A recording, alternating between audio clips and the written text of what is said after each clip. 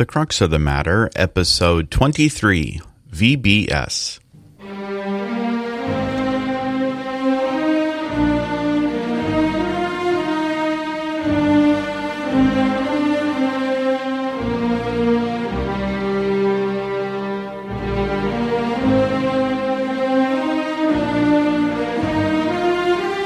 Hello and welcome to The Crux of the Matter, the show by pastors for pastors. My name is Pastor Todd Peppercorn.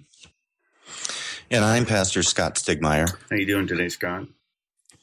I'm doing pretty good. Yeah. All things considered. All things considered. Still moving, doing all that fun stuff. Still in the long process of moving to Southern California. And my family is not with me, so it's been a week. And I'm surviving just fine. The cats haven't caught on fire, and I haven't done anything. On fire? I haven't destroyed myself or the condo or anything like that. So. How's the pizza? Oh, terrible, man. Did I tell you I got pizza yesterday? No, it was just a wild guess on my part. It was just a wild guess. Yeah, I did I participated. I'm now at Concordia University in Irvine, and I participated in a youth activity, kind of a recruitment activity, and I picked up some pizzas, and it was my first taste of California pizza. And I shouldn't say it was terrible. It wasn't terrible, but I'm used to some pretty excellent pizza coming from Chicago. I was going to say, I can remember going to Giordano's with you on at least one occasion where I think one piece made it so that I had enough calories for like a week or something. Exactly. Yeah. Exactly. And that's just one style, but Chicago has a number of styles, but I don't know what it is. It's just the love, the spices, the ingredients. Somehow Chicago pizza deservedly has a reputation for excellent pizza. I completely concur. But we probably ought to get to our more theological type topic at hand. And our topic for this week is every pastor's favorite topic, after strategic planning, that is. And that is the topic of Vacation Bible School, or VBS. Ah, yes. I'm kind of in the middle of VBS here at Holy Cross right now. This is the afternoon, so that's what I've been spending my mornings doing is doing VBS. And every year I go through these. I have this kind of ongoing interior dialogue where, and I don't know if this is like an angel devil thing or something else, but every year I go through this. Is this worth it? Point. Is this given all of the time, the energy, the money, everything else, is it worth it? How many years do you think you've done VBS, Scott? Well, every year I spent in the parish, so I would say 12 or 13. Yeah. I mean, we didn't do one this year because I was leaving. Right. And so, yeah, we've attempted probably 12 or 13 times that I've done. Quite a lot. It's a lot of them. Yeah. I mean, you've got a few more years on me in the parish, so you've probably done, what is that, 17, 18? Yes, in terms of years, but no in terms of number of VBSs, because we had a number of years where we didn't do them at Messiah in Kenosha. So I've probably done 12 to 14, something in that neighborhood. And I don't know, Scott. At one level, any opportunity to teach and preach the Word of God to children is a good one, and we take it and we do it and rejoice in it. At the same time, and this kind of ties into that strategic planning conversation from last week, we do always have to take, in my mind, a sort of sober-minded look at what are our resources in a given place, both of time and of money and of space. And given those resources, what is it that we want to try and accomplish, and what's the best way to make that happen? And in my experience, at least, most congregations have certain things that in their mind are, these are the things that a healthy congregation does. And if you don't do X, Y, Z, then somehow or another you are a failure as a congregation. And very, very often Vacation Bible School falls into that category of must do no matter what. Yeah, I totally agree. The couple of times that I can think of where we haven't done VBS, there was a lot of hand wringing. There was a lot of, I would say maybe even feelings of guilt. And it's what you're saying. That's really the root of it, is that we feel that this is what churches do. And if we can't sustain that, if we can't do it because it's what we've always done or whatever reason, then it says we're failing or we're dying or something really dire. And that might be true. There might be truth in it at times, at places, and at times, churches that are shrinking, that are aging, probably won't do VBS. And that's just part of the natural lifespan of that congregation, perhaps. Other times it might be that the church is truly dysfunctional, that the church truly is shirking its mission and having no interest in training up the next generation. I mean, that's very possible. But I think it can also just simply be what you're saying, that, not all churches have tons of people free during the day. I mean, that was always a challenge. Is I've got plenty of resources at my churches, the two churches I served. I had great laity. I didn't really have any worry about finding decent people and good people with skills. And we had great kids and neighborhood kids and people that invited their neighborhood kids. We had money sometimes, but getting those people, because if we do it during the day, like you're doing it, and like I usually did it, that was always hard because people work, and VBS comes from a time and a generation when you had a lot more stay-at-home parents. I've never done a kind of a serious sit-down look at the history of Vacation Bible School. Having said that, I'm still going to speculate on what that history is, and I am cautiously optimistic that I'm right on that. And that is that in the Missouri Synod, at least, as you saw the transition going from German into English, and as you saw a transition away from the every parish has its own parochial school, you saw those two things kind of coinciding or colliding, as it were. You saw the rise of two things take place. One was Sunday schools. If I recall, the first Sunday school started appearing in like the 1880s or 1890s in Baltimore, of all places. And then the first Sunday school ever? The first Did you Sunday say in the Missouri school Synod? in kind of Missouri-dom, in the Missouri Synod. Okay.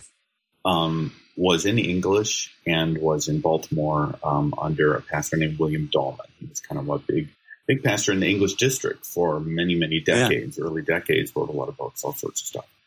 Kind of a wacky guy, frankly. But anyway, so you had that, and then probably a generation or two later, you had the rise of vacation Bible schools. And my guess is we're looking at the 50s. It may be earlier, but if it's earlier than that, I doubt very much it was a lot earlier. And so you had these Bible schools or Bible camps with the rise, probably largely in suburbia, of wanting to have a Bible camp for kids where you can't go out into the woods and have the sort of traditional camp experience. And so we're going to try to do this in a more urban or suburban setting. And so you end up having this thing that has elements that are like a camp, so you're going to have activities, you're going to have games, you're going to have crafts, you're going to have these sort of things, and elements that are going to be closer to a Sunday school type experience. And so you wed those two things together and you have Vacation Bible School. That's my guess.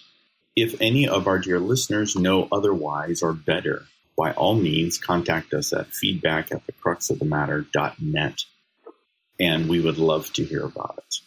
But so you have this kind of thing that has that sort of takes on a life of its own and becomes a barometer of the relative health of a congregation. When VBS goes well, the perception on the part of the congregation is that the congregation is thriving. When the VBS doesn't go well, whatever that means, and there are lots of different metrics that you can use for that, most of the time when you're talking about doesn't go well, there's only one thing that people think about. How many kids do you have? Numbers. Mm-hmm. And then if it doesn't go well, then you're going to have the, what did we do wrong? And it almost becomes a microcosm of the church's struggles itself. As if a church is declining, we're going to have these questions of identity. Who are we? What should we be doing? Do we need to change what we do? All of that stuff happens in Vacation Bible School. And so VBS is always a very interesting, somewhat peculiar phenomenon for me. And I don't, as I said, I love the opportunity to meet and teach kids and work with children of lots of different ages. But I don't like this sort of implied desperation, measurement, sort of this is our token evangelistic outreach moment for the year. And all of that stuff that often goes along with Vacation Bible School, because in my mind, that's putting pressure on the congregation in a way that probably isn't healthy, at least not to my way of thinking. Well, because then that's when you get stunts, because you can attract numbers by doing stunts. Sure. And I confess that, we made an effort. We really did, at least in my mind, to attract students. I mean, it was very important. And so I did things, when we had a budget, when we had some funding, I did things that are fun that I knew would be memorable, like we had a petting zoo, and, it wasn't necessary for the lessons, but, it was something the kids really enjoyed. And, we were in sort of an affluent suburban neighborhood where churches, I won't say have a one-upmanship with one another, but, you want. Right. It becomes a sort of summer daycare. Yes, that's exactly right. I think a lot of times families see it as sort of like it's free, usually, although I discovered that it is sometimes now there are fees now associated with VBS. And I don't know, do you do that? Do you charge people? No, I've never done any fees. No, me either. But if you're talking about the big churches in the area, you better believe they charge fees. Yeah, absolutely. I mean, one of the big churches here in town literally does a carnival every year. Yeah. They hire a circus to come and run the VBS. So they definitely charge. That's amazing. Do you know if it's like just a couple of bucks or is it like a big deal? I think it's like $40 for the week. Yeah. But, I mean, you got clowns and they get 5,000 kids to come to this. Yeah. It's insane, Scott. Yeah. It is utterly insane. Well, just as I don't despise a church that has 3 children, I don't despise a church that attracts 3,000. But you do have to start to ask your questions, don't you? I mean, anyone will go to a circus. And if the purpose is for the circus, then are we doing what churches do? I don't have a problem with having clowns or petting zoos or doing fun things. They have a place in VBS, but it can overtake the teaching of the Bible stories. It can overwhelm the gospel, at least in the minds of many. Yes, and that brings me to what I would consider one of my bugaboos with VBS is that it easily lends itself to what I'll call a bait and switch mentality, where we try to bring people in under false pretenses. So if what we teach people in VBS is that church is exciting, it's fun all the time, and that there's all kinds of insane energy, and you might get to go to a petting zoo or see a clown or pet a clown, I don't know, whatever it is. And then they come to church and all they get is the Eucharist. Mm-hmm. Well, we've just taught them that reality is nothing like this fantasy land that they've been living in. Yeah. And so I am always leery of structuring something that is going to be outside of the regular experience of the life of the congregation, whether we're talking about VBS or anything else. Now, and like you, I am all in favor of petting zoos and clowns and whatever. I find petting clowns being kind of creepy, but I have no problem with those sort of things, as long as we're able to recognize that this is a unique event and that the clown petting or whatever it is isn't happening in the sanctuary. Right. And very often you will find in materials that VBS materials, you're going to find at best a murky relationship between play and worship and teaching. Mm-hmm. That these things are all kind of mushed in together into one big thing in ways that I don't think that children can comprehend the distinctions. Nor adults, Nor adults for that matter. Right, absolutely. Right. You're right on. You're absolutely right on. I think that we live in a culture that wants to fun-ize, make everything. We have to entertainmentize everything. And the value of an experience is judged by how amusing it is. Was it amusing? Was it pleasurable? Did it distract me? And sometimes there are things that I'm not against entertainment and amusement and humor and fun, but we can't let those things be the criterion by which we evaluate the Word of God, the stories of Scripture. It can make light of things that are intended to be weighty and not light, right? And it can make light. I mean, how do you convey the crucifixion of Jesus Christ without being a little sober? And it is good news. It is absolutely the gospel, but you know what I'm struggling for? It's like those precious moments figurines that used to be popular, where they would take these biblical characters or Jesus and make them sweet. And that's not exactly right. There's something just off about it. And it can really, I think it can, if there's no intervention, that kind of thing can actually harm a person's relationship with God instead of enhance their relationship with God. Well, and since we're on our curmudgeon kick here a little bit, I totally agree, and heaven knows I'm all in favor of curmudgeonness. Where that is possibly more dangerous and damaging than anywhere else when it comes to VBS are two areas. One that you've talked about, the Word of God, that if we teach the Scriptures in a way that trivializes the Word of God, then we've got trouble. Mm-hmm. We really do. This is why, send your feedback. I'm just going to say it. This is why I hate VeggieTales. Yeah. I know you love VeggieTales, and you probably use them in sermons and stuff. I don't think I've ever actually watched a VeggieTales, to be honest. Well, that's probably just as well. Yeah. But what VeggieTales has done for, 15 years, 18 years, maybe something like that, in my mind, is under the pretense of teaching the stories of the Scriptures, have turned every story into, at best, a moral lesson. That's probably the best that you could ask for.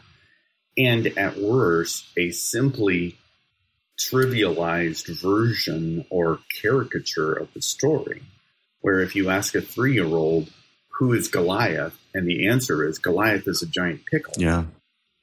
I'm sorry. I just don't buy that is actually teaching the story. Yeah. And in the same way, even if you are teaching the story soberly and carefully, it's very, very easy to take the stories of Scriptures and in trying to teach them to different ages to kind of have the point lost. Perfect example of that is a parable. Mm-hmm. Okay, parables, as we know repeatedly from the Scriptures, are not actually intended to make things clearer, mm-hmm. but are intended to confuse and obfuscate. So if I am using a parable as a way of making something clearer, I'm not sure that I'm actually doing the parable as God intended. Does that make sense? Yeah. I mean, I think that you're right. I mean, I always think of, since you mentioned the Goliath story, if we want to be, now I understand you do have to edit. As a parent, as a pastor, there are times when we edit what we say to small children. Sure, of course. In the Goliath story, we're not going to have the Judah and Tamar story. No, or in VBS, or the Goliath story is just to stick with that one. And I don't know. I really haven't. I have no memory of ever viewing a VeggieTales. I'm aware of what it is, but I don't know how they treat these stories. I really don't, other than what I'm going to guess. But that story ends with a horrific image. If you will recall, I mean, David kills him with a shot to the head and then cuts his head off. And this is the good news of the story is the death of Goliath. And it's not just a sweet tale. You can tell these things you can tell the facts of the story. You can tell the information of the story in a way that makes it more of a fairy tale, or makes it more of just sort of a sweet myth. When in fact, they have mythic elements, but these are not always sweet. And sometimes the sweetness is there amidst a lot of other stuff. And so it's just very difficult it's a difficult endeavor to take biblical stories like Noah's flood or, the death of Jesus Christ and can sanitize them in such a way.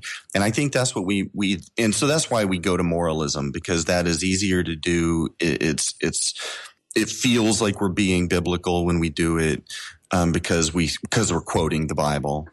And, it feels like we're being faithful and we're conveying the message. And they may be walking out of there knowing that Goliath was a giant. They may learn some information. But are they learning about the victorious King Christ who defeats our enemies? Maybe. I mean, I'm not willing to say that it can't be done. And I know I always made a level effort, and I'm sure that you do.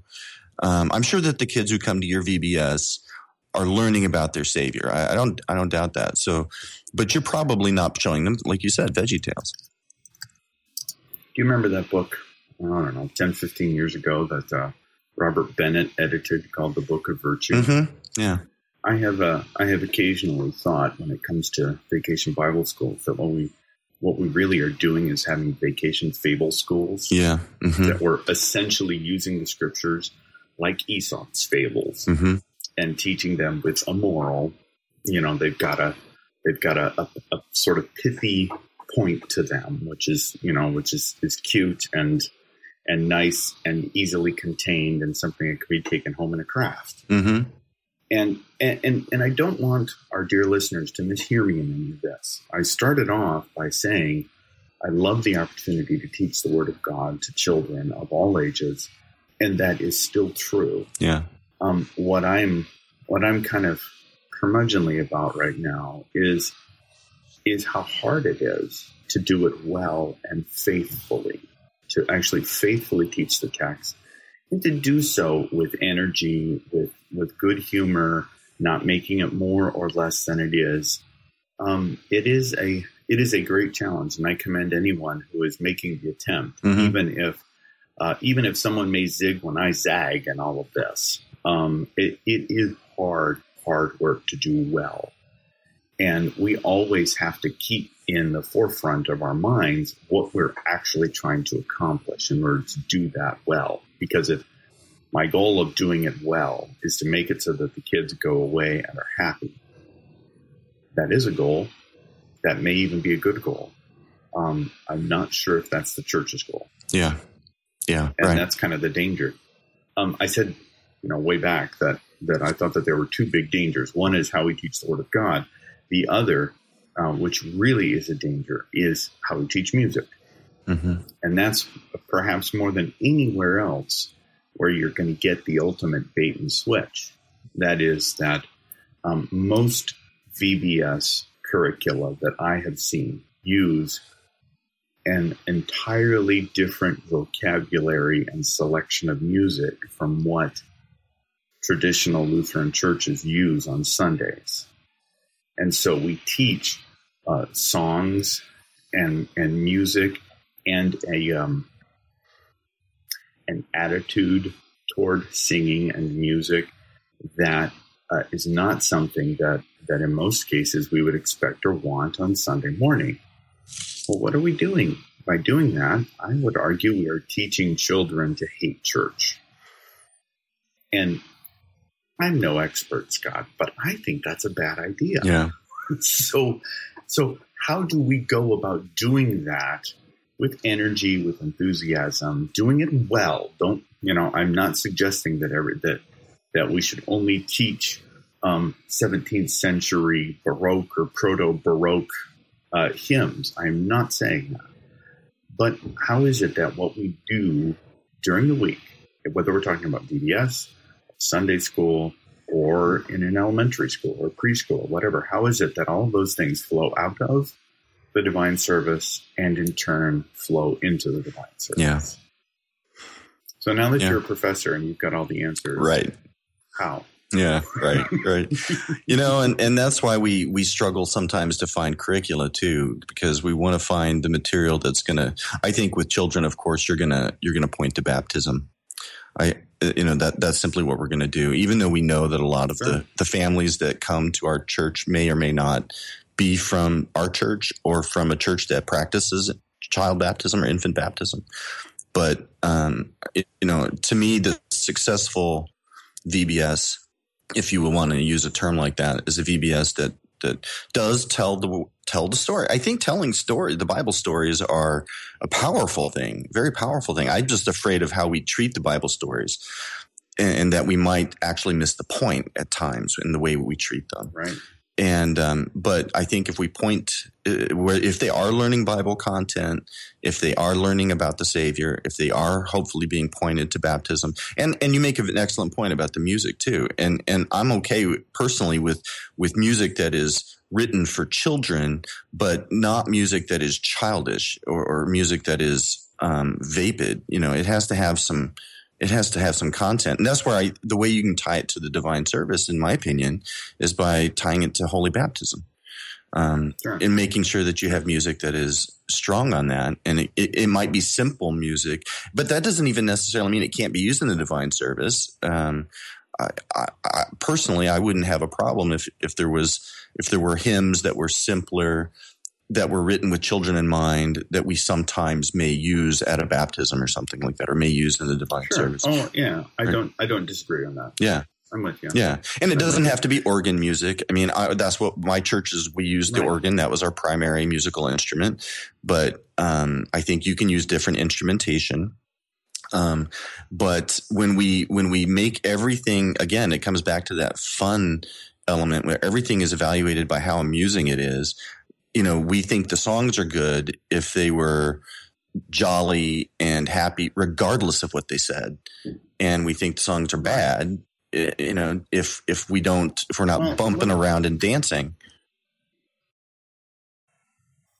Well, let me give you an example, Scott, of how we do that with different instrumentation during Vacation Bible School. This week, as I said, we're doing VBS, and what we're ending up doing during VBS is that my wife, Catherine, who's kind of the music person for us, is using what are called choir chimes to get the kids involved in making music for this. Choir chimes, I don't know. Are you familiar with choir chimes? Yeah, I know what they are. They're kind of like handbells, only they're essentially long rectangles. They look sort of like a small I-beams or something like that. The tremendous advantage that the choir chime has is that they are essentially indestructible. And so they are absolutely perfect for working with children. And so she has each grade or each class will do a different hymn and will help to get the other classes to learn it. The way that they do that is that each class will take will learn some music to work along with this. And so she's able to do all sorts of fun music stuff, teaching chords and all kinds of things. And it can be anything from the first, second graders all the way up through seventh grade. And depending on how simple or complicated it is, if they've only got 3 or 4 things, then they can kind of play whenever they want. And if they're in the chord, it's okay. I have found that to be really nice. And what that really does is teaches them that making music is not simply the realm of experts. Mm-hmm. Okay, so this isn't just something that the organist does and gets paid for, blah blah. Or the blah. recording artist on the CD. Or the recording artist, exactly. But that this is something that people do, including, yes, even you, and that this can be done well, and it can be done in a way that is beautiful. And so it's really a lot of fun, Scott. Yeah. I always enjoy that part. And they're able to do music that otherwise I think would come across as either boring / pedantic or at the least uninteresting. Yeah. Stuffy. No, stuffy, whatever. Yeah. Now, the challenge with that, I don't think is actually the music part of it.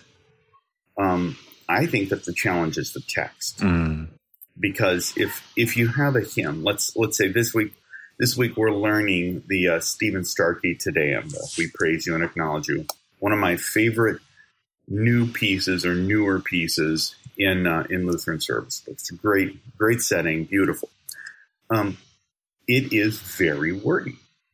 It's 4 stanzas. There's no repetition. There's no refrain or antiphon or anything like that.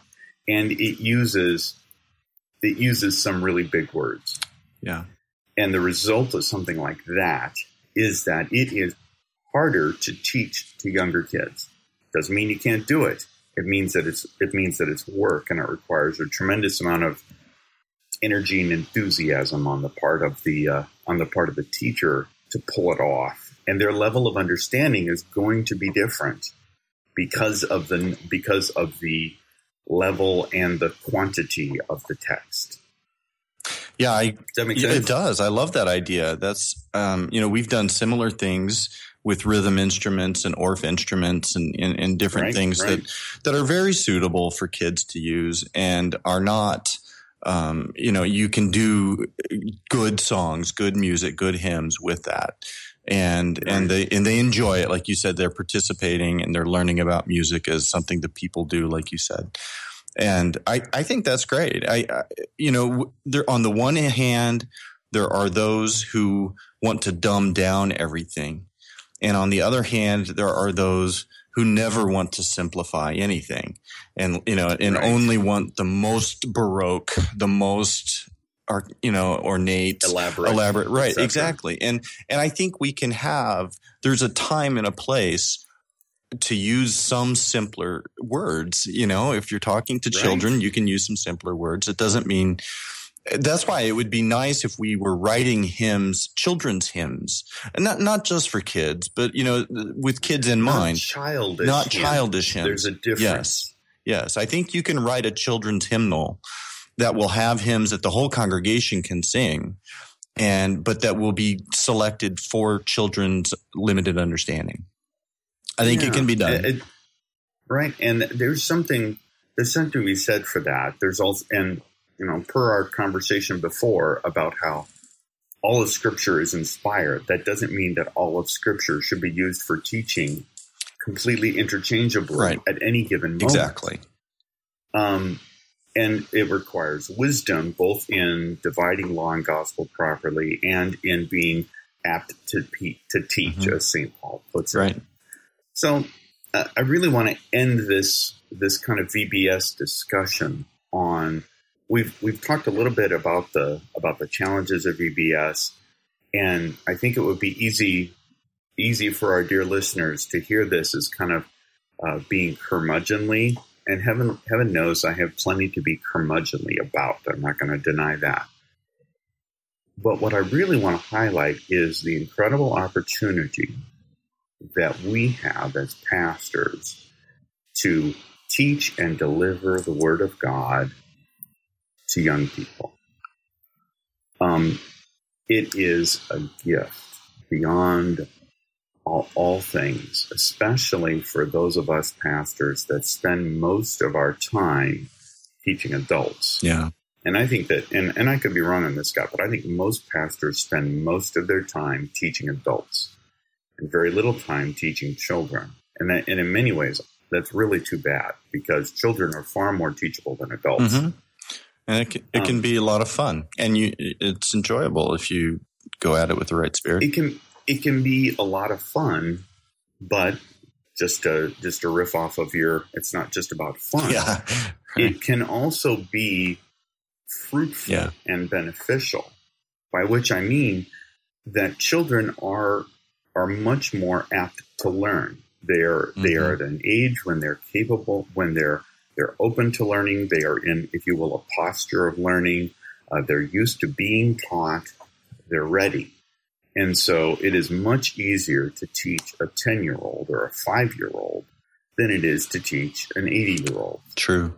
It just is. Yeah. And so any pastor that has the opportunity to, by hook or by crook, interact with these children, it's a gift, and I think that it is worth the effort. Yeah, amen. I think so too. So we're voting in favor of VBS then?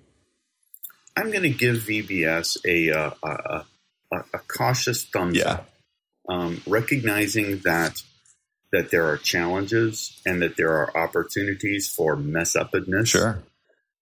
Ultimately, I think that it's worth the effort because of the opportunity to teach these children.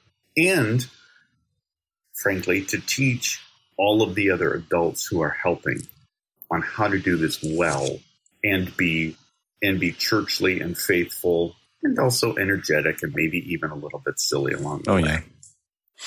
So I think that's a good one. Yeah. Good one indeed. For our dear listeners, a reminder that we are at the crux of the matter.net/podcast/23. That's where you will find this episode. If you have any feedback about VBS, good, bad, ugly, thoughts on how to do this or why, we'd love to hear from you. You can find us at feedback@thecruxofthematter.net. You can also find us on Facebook. Just type in Crux of the Matter, or you can find us on Twitter. I think it is the Crux of the Mat, which is sort of an odd name, but I haven't come up with something better. So you can find us in a lot of different ways. You can also go to the webpage and get a hold of Scott and I directly if you like. At this point, I'd like to move our show over to the next section, which is the joy bringers along the way. This is the part of the show where we kind of talk about something that is giving us joy or happiness as we are in the show. You're kind of in the middle of moving, so it could be that you're finding all sorts of things that you didn't even realize you had that brought you joy. But so what's bringing you joy, Scott? Well, this week I'm going to use a device. I've been doing books and I've given you podcasts, but I've got a gadget today. Excellent. Okay. My favorite. Yeah, I know you like gadgets. So now, so what is it? All right. It is a Bluetooth speaker that is waterproof. It's set up for using in the shower or the bath or the swimming pool. I use mine in the shower, and I just got it. It's by Mooi Tech, Mooi Tech. I think that's a Danish company or could be Dutch. And it works really well. So what I do when I want to listen to my First Things podcast, which is, I don't take an hour-long shower, but, it. Not in California. No, for sure not. But, You're probably a Republican too. Yeah. Anyway, go ahead. So it sticks to the wall. It has a nice little suction cup on the back, so you get it wet and you can adhere it to the wall. And it has very good volumes, even though it's small. And, so you can hear clearly. You can listen to music or whatever, but I like to listen to podcasts and I can get at least little bits of it done. And, I don't, there are moments when I just feel like, I wish there was some way I could be more productive while I'm brushing my teeth or, while I'm ironing my socks or something. And, So you are not a believer in the unitask mindset. It depends on the task. Okay. Right, and if I'm washing my hair, I can listen to something at the same time. And so that's what I love it. It was a recent gift, and it's a waterproof Bluetooth speaker called Mooi Tech. I recommend it. Okay. I love it. And we'll have a link to that in the show notes. Since we're doing this isn't quite a gadget, but it is something that I use all the time. I'll show it to you, Scott. This is it's a keyboard made by Logitech. It's called a Logitech K811. I don't know what the Windows number is, but I know that they have one. So it's a wireless keyboard, Bluetooth. What makes this one unique is that you can pair it with 3 devices at one time and switch between them. So, for example, I typically have my computer set up, and I have my phone and an iPad that are kind of around me at different times. If I am texting with someone, or if I'm watching something on one screen and I'm working on another, all I have to do is push one button, and I switch from using the computer to using the iPad. And it is really, really handy. I find that I use this all the time. And I am totally a keyboard nerd. I'm sure that our listeners are shocked to hear that. I've always been a fan of Logitech keyboards, and this is one that it's small, compact. You can easily throw it in a backpack or whatever. Pretty indestructible. And that feature of being able to switch between them is a really neat one. It's certainly my favorite portable keyboard that I've seen in a long time. Anyway, Logitech K811. Nice. And we'll put a link to that in the show notes. It's a good one. It's a good one. So, do you have any final words for our listeners, my friend? No, just that please know that we're in favor of doing ministry for children. We don't want to come across as being anti-child in any way. It's just that, we get used to doing things in a certain way, and we think that that's the only way, or that it's from God just because we've been doing it that way. And I'm referring to VBS or Sunday school, and we think these things are sacrosanct when they do bear at times some examination. Yeah, always worth doing a little evaluation. Yep. We are in favor of ministry and care to children. That does not mean that we are in favor of infant communion. No, true. Maybe we can take that up as a topic another time. At least I'm not in favor of it. I don't know what you Southern Californians think about things. Yeah, I'm not with that one. You're not with that one either. No. We'll tackle that one another time. In the meantime, dear friends, thank you so much for listening, and we will see you next time.